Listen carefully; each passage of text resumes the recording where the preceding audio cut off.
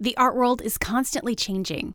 Fortunately, there is a great website called Art and Object that will help keep you up to date. It was Art and Object that first alerted me to the passing of the great PBS icon and art historian Sister Wendy, who did so much to make art so accessible for many others and certainly inspired me.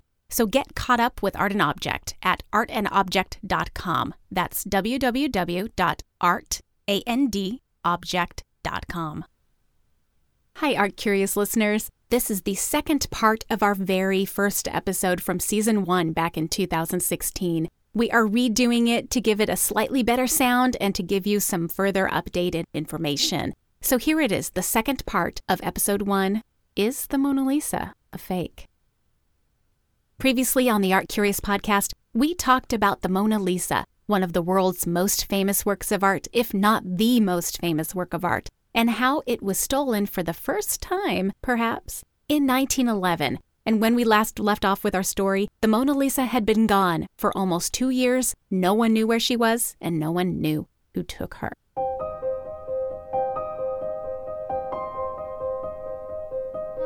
Some people think that visual art is dry, boring, lifeless. But the stories behind those paintings, sculptures, drawings, and photographs are weirder, crazier, or even more fun than you can imagine. And today we are continuing the story of the disappearance, reappearance, and possible forgery of the most famous painting in the world.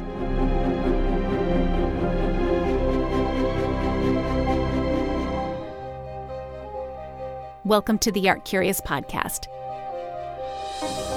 Exploring the unexpected, the slightly odd, and the strangely wonderful in art history. I'm Jennifer Dassel.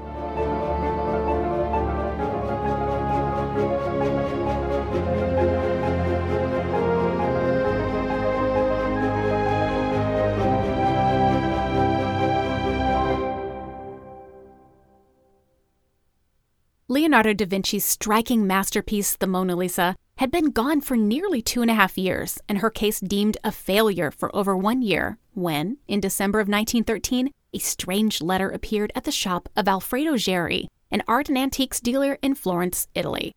Geri had recently put an ad in some local newspapers to drum up business, and so he was not surprised to receive an offer letter. But what was surprising in this case was that the envelope bore a postmark from Paris, when he didn't advertise there, and even more surprising was its contents.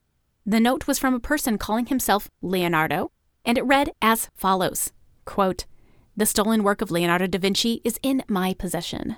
It seems to belong to Italy, since its painter was an Italian. My dream is to give back this masterpiece to the land from which it came and to the country that inspired it." Unquote. Geri was understandably cautious and disbelieving of this note, and so he sought the advice of the director of Florence's famed Uffizi Museum, a man named Giovanni Poggi, who suggested that Geri write this so-called Leonardo and arrange for a rendezvous in order to check out the work being offered. Both men figured that Leonardo's was a dubious claim, and surely a request for an in-person meeting would be of little interest to someone peddling a worthless forgery. But Geri was surprised when Leonardo quickly responded with a yes. "Yes, I'll gladly bring the painting to you." And so this is how, on Thursday, December 11th, 1913, Geri and Poggi found themselves walking warily behind a somewhat dodgy-looking man who introduced himself as Leonardo Vincenzo. Together, they meandered through the streets of Florence to a nearby hotel where Leonardo insisted the painting was safely waiting for the experts. So, yeah, right, you can basically imagine Geri and Poggi thinking. But they played along, with the art dealer agreeing to Leonardo's requests for hundreds of thousands of Italian lira should Geri be interested in purchasing said painting. What they saw in the hotel room, though, was what they never actually expected to see: the real Mona Lisa, undamaged, intact, and marvelously preserved, nestled like a newborn baby in a wrap of red silk inside a secret compartment built into the bottom of an unassuming suitcase. Geri and Poggi were dumbfounded. Of course, neither of them were Louvre employees or Leonardo da Vinci experts, but both were fairly certain that this was the real deal. Somehow, miraculously, they convinced this Leonardo Vincenzo to let them remove the painting in order to take it to the Uffizi for authentication and examination. Geri gently but urgently carried the painting away, and once out of earshot of Leonardo's hotel, Poggi notified the police, who nabbed the thief while he was in the midst of an afternoon nap, and then he was arrested. But I always think it's so strange. How could someone who, until moments earlier, had held the world's most sought-after work of art in his hands be so cool and so calm, enough to snooze the day away? Who was this guy?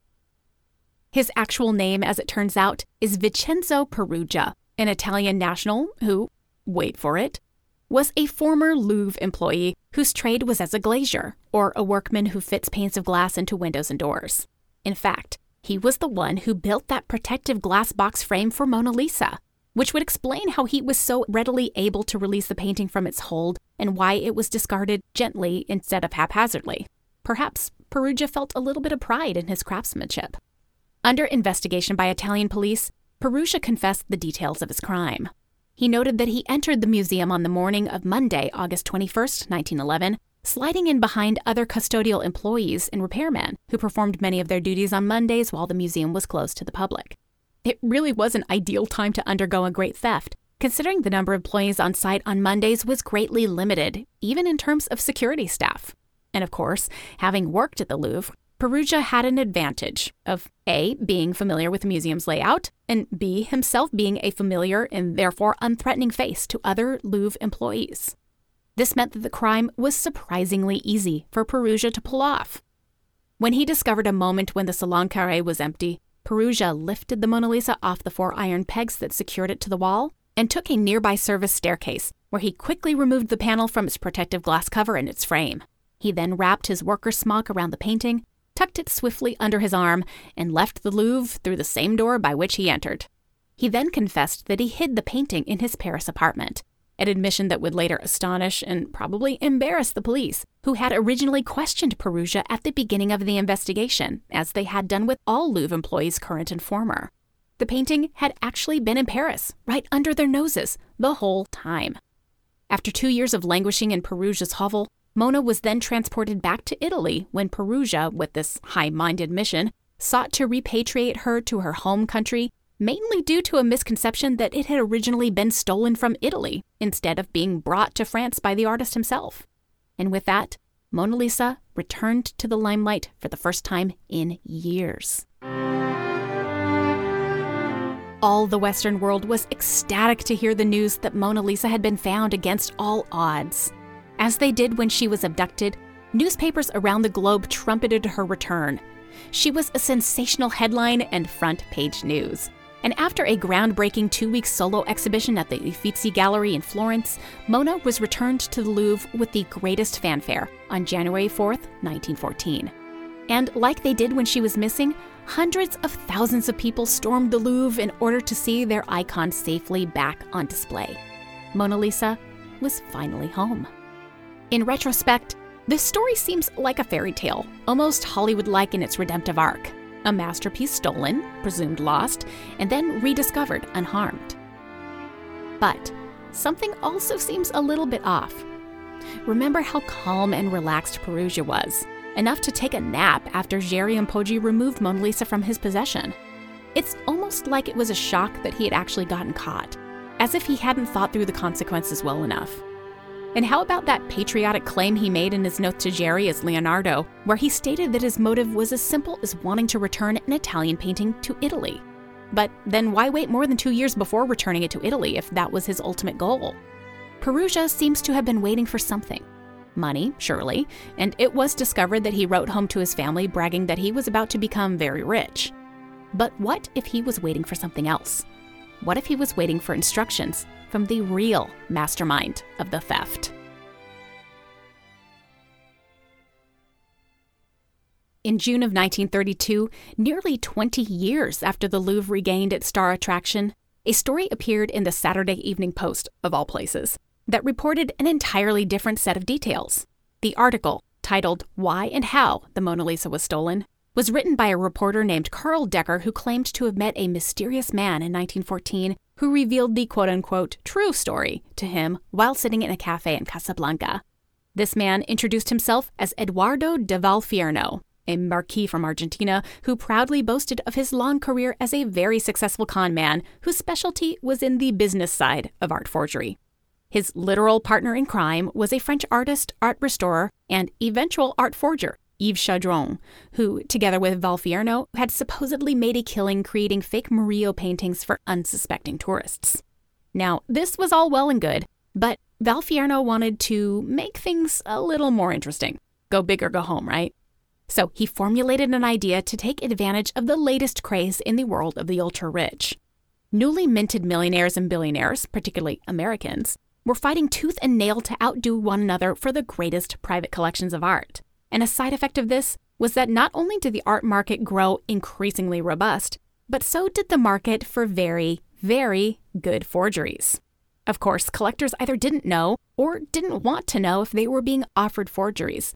So, Valfierno thought, why not go whole hog with this idea and pretend to offer them the very best in the entire world?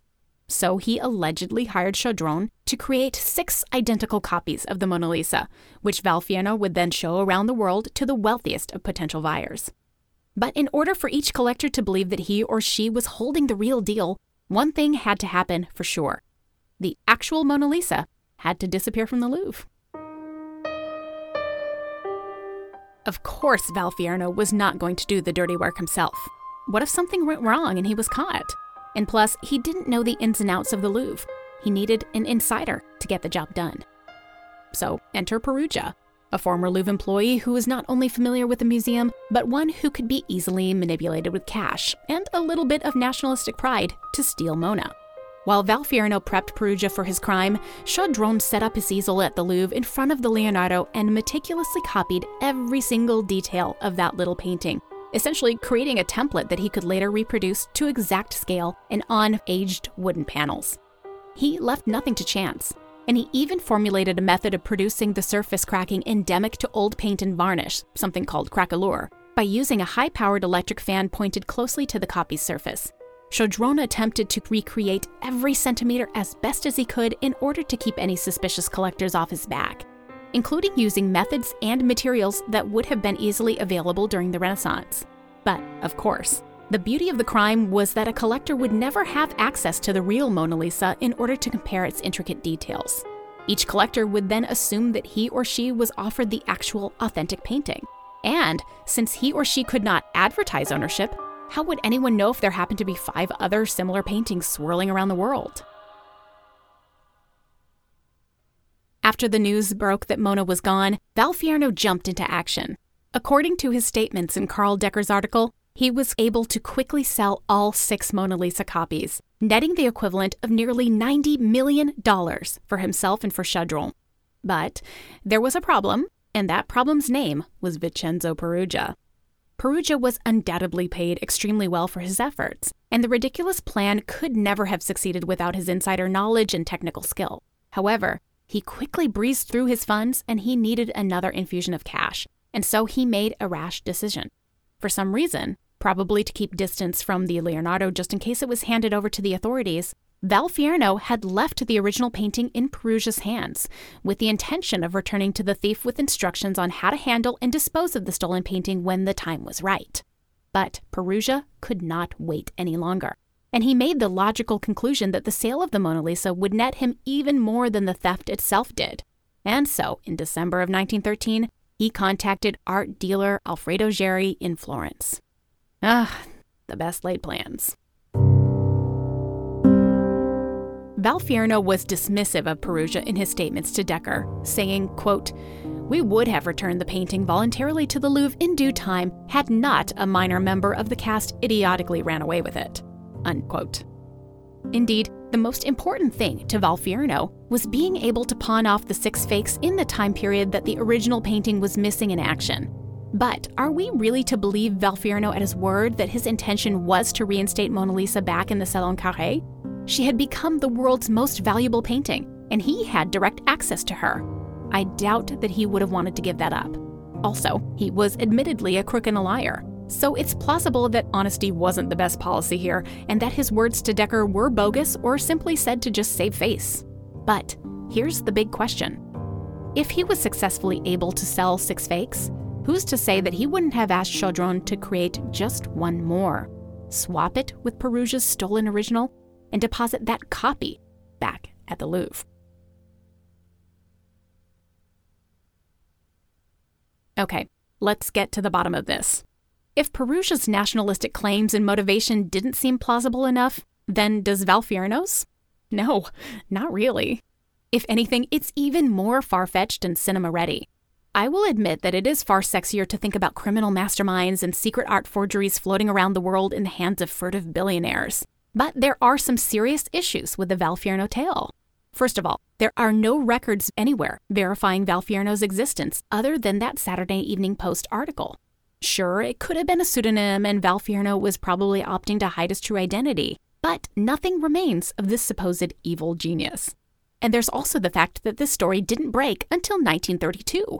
That's nearly 20 years after the painting returned to the Louvre, so why wait so long to tell the story? Then, let's not forget the tidbit about the 6 forgeries that Chaudron supposedly created. None of them have ever surfaced.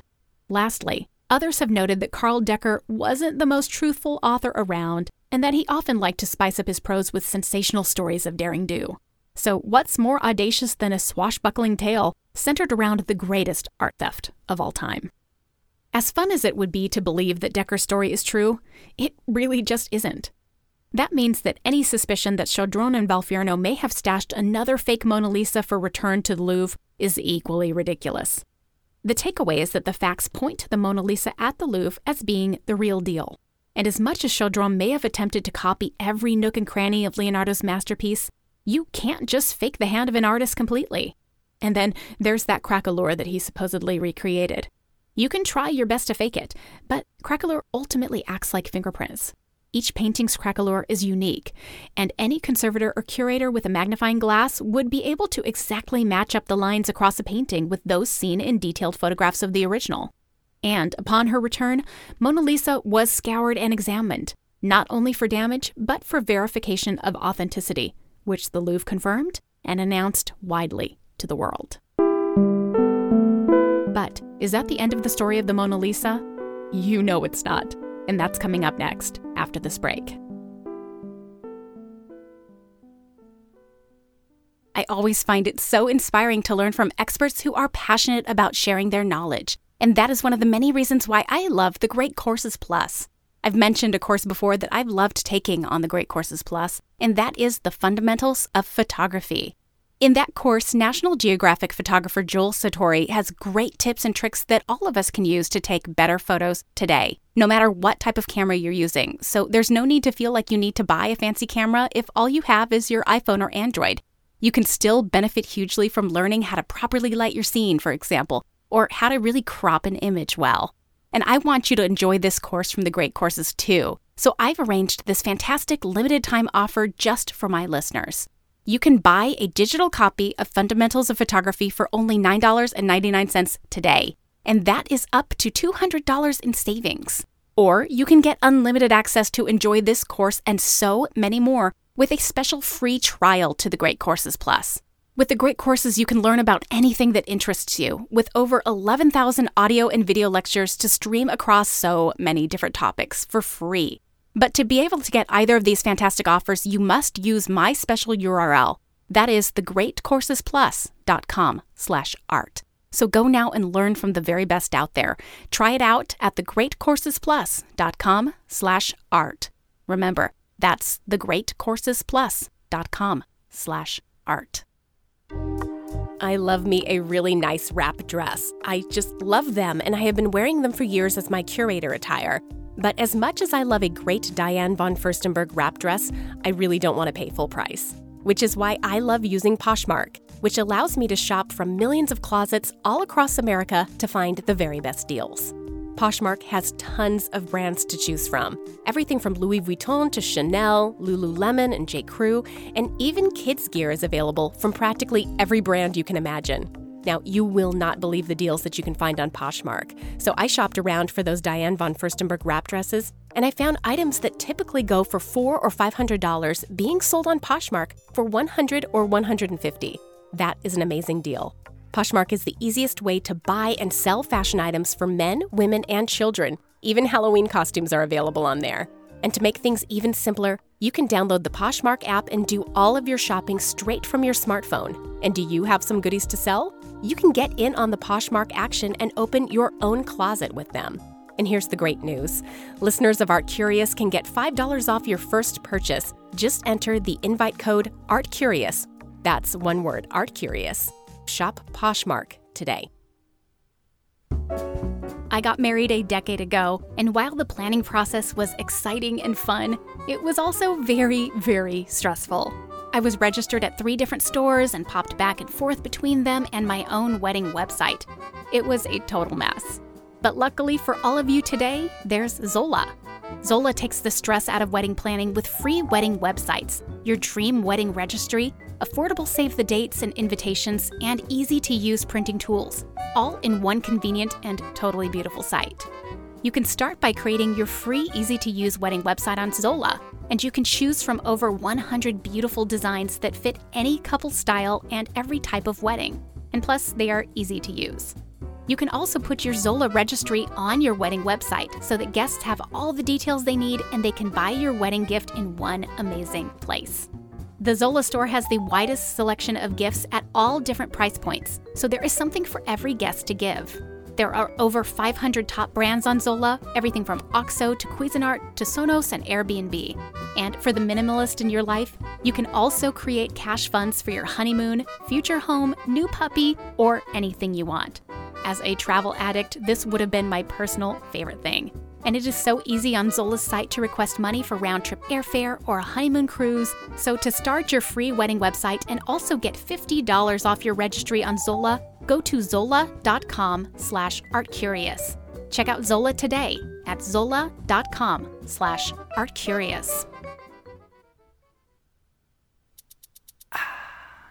Perfect Keto bars are a great-tasting keto-friendly bar with ingredients you can actually trust, because their ingredients are all natural.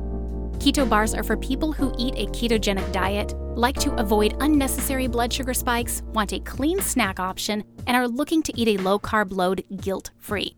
Perfect Keto spent over a year on R&D and went through 14 different iterations to find the right balance of ingredients that would make a great-tasting bar without spiking blood sugar. And all of that means that they did the hard work of balancing keto macros for you, and each bar is only 3 grams of net carbohydrates. Plus, the main benefit for me is that they are so convenient and totally portable. I can pop a Perfect Keto bar into my bag and know that I am ready to go. And you can be too. For 30% off site-wide, everything from those great bars to keto coffee and other protein supplements, visit perfectketo.com/art and enter promo code ART at checkout. I started on a keto diet last spring and I love it, but finding little workarounds have been a little bit difficult, like how to curb my sweet tooth. So luckily, Perfect Keto does that for me with their almond butter brownie bar. And so I get to feel like I'm splurging while totally sticking to my keto diet. And the almond butter brownie bar is so good that it makes me look forward to the other flavors that Perfect Keto is launching in February. Their salted caramel and lemon poppy seed. All of this isn't even getting into their amazing drink options. I'm obsessed with matcha, and so I love their matcha MCT oil powder. So again, for 30% off site-wide, everything from those great bars to keto coffee and that MCT matcha powder, visit perfectketo.com/art and enter promo code ART at checkout. Remember, for 30% off site-wide, visit perfectketo.com/art and enter promo code ART at checkout.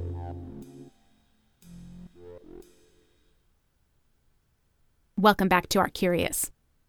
For me personally, another mystery remains about the Mona Lisa, and it all comes back to the story my professor briefly told us in class. What really made my art history professor so convinced that the Louvre's Mona was still a fake? A hugely intelligent, highly educated, brilliant historian, and one who seemed neither inclined to the rumor mill nor myth, I must admit. She was sure that this work was a skilled forgery. I remember that she leaned a little bit on the Val Fierno story/fable, but then I recalled that she noted that the Mona Lisa had been stolen twice. Twice. So when was the second time? Because most books and articles point to the 1911 case, but very little, if anything, is mentioned of a supposed second heist. But it is possible that she was stolen again. this time during World War II, when those ne'er-do-well Nazis coveted the most important painting in the world. I'm going to guess that you're not that surprised in the turn of events. After all, most of us are already pretty familiar with the idea of the Monuments Men, a group of allies who were charged with protecting the great art that was feared as potential targets for looting and endangerment during the war. And if you would like more information about this, I highly recommend you listen to episode number 29 of the Art Curious podcast when we specifically talk about the Monuments Men. Art was specifically vulnerable during this period for two main reasons. First, art needed to be shielded from any bombing or outright destruction from the war itself. But there was also another plan being hatched that equally imperiled Europe's greatest pieces of art. One of Hitler's ideas was to build an incredible museum in his hometown of Linz, Austria, with the intention of stocking it with the most important works of art in the entire world. And the best way to do that, he figured, was to steal it. And unfortunately, the Nazis were all too successful at following these orders. Art historian Noah Charney estimates that about 5 million objects were stolen during World War II. So was Mona Lisa one of them? Well, as Charney narrates in his book, The Thefts of the Mona Lisa, on stealing the world's most famous painting, the Nazis thought they had stolen Mona. During the war, the Nazis, under the watchful eye of a fierce SS commander named August Eigruber, began stashing the spoils destined for the Linz Museum in an abandoned salt mine in the picturesque area known as Altusee, which is about 80 kilometers east of Salzburg. The mandate from Eigruber was that if art could not be defended against the Allies, the mine was to be utterly destroyed, with priceless Rembrandts, rare Vermeers, and everything else inside of it. But was the Mona Lisa stashed there too? Charney says that there's a certain amount of confusion, because while two primary source documents include the Mona Lisa as part of the Altusee loot, others, including inventories of the mine, make no mention of it. So what actually happened? Was it looted and hidden by the Nazis at Altusee or not? Okay, it's almost impossible to say. And as Charney describes, the Louvre itself has historically been rather tight-lipped on the subject. Charney notes that the only surviving Louvre documents state that the Leonardo painting had been crated up on August 27, 1939, and was listed as being sent out to one of 5 chateaux around France for safekeeping from the invading Axis troops. And then, a 1945 document attests to its safe return at the Louvre. Nothing exists to document those in-between times. But Noah Charney offers a very interesting explanation. He writes that Louvre officials revealed the existence of an identical copy of the Mona Lisa dating from the 16th century. In other words, dating from roughly the same time period of the original's creation. Now, let's take note of Charney's use of the word identical. The Louvre itself does not describe this painting as a semi-close match, but instead says it is so authentic that it is hardly possible for a non-specialist to identify it as a copy. This reproduction was one of thousands of works that were gathered after the war in what became known as the National Recovery Museum, which was the home of works of art whose original owners could not be located. The Leonardo copy was marked with an inventory number MNR265, and it languished in storage for 5 years, unclaimed, until authorities passed it along to the Louvre. Funnily enough, from 1950 until the very recent past, it apparently hung on a wall outside the private offices of the Louvre's museum director. By sorting through this evidence, Charney, whose own expertise is in art theft, has come to the following conclusion. Yes, a painting was indeed created in 1938, but the Louvre crated up the copy, not the original, and sent the copy onwards into the unknown. Now, assuming that the Mona Lisa would be a prime target for Nazi looters, the Louvre probably kept the original hidden in Paris, while allowing the copy to be taken.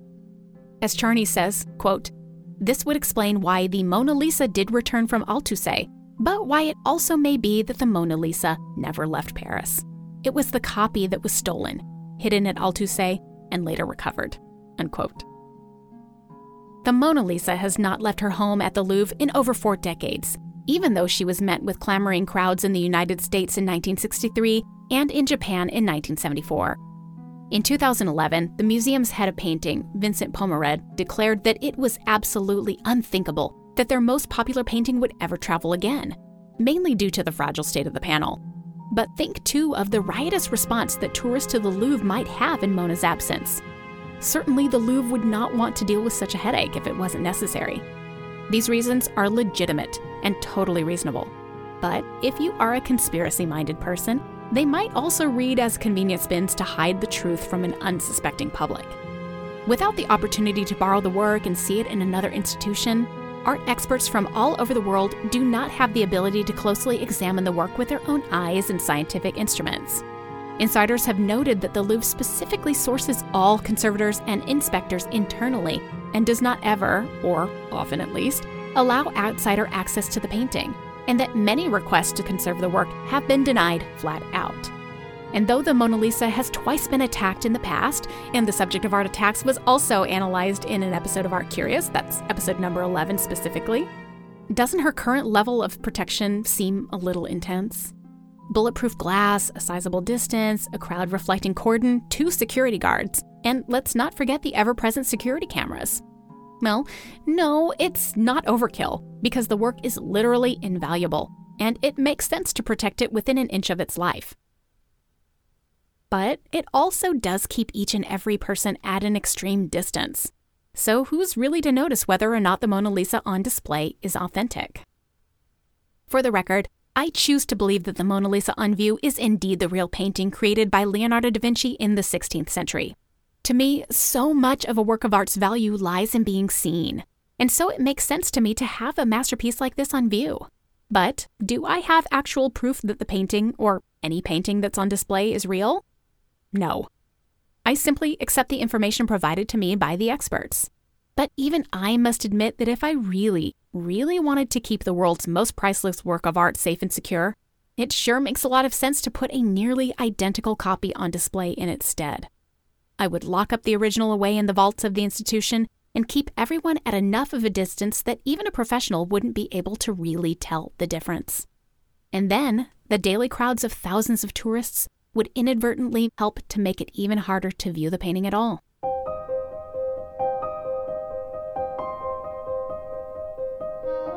So, honestly, if you were entrusted with the Mona Lisa, wouldn't you be tempted to do the same?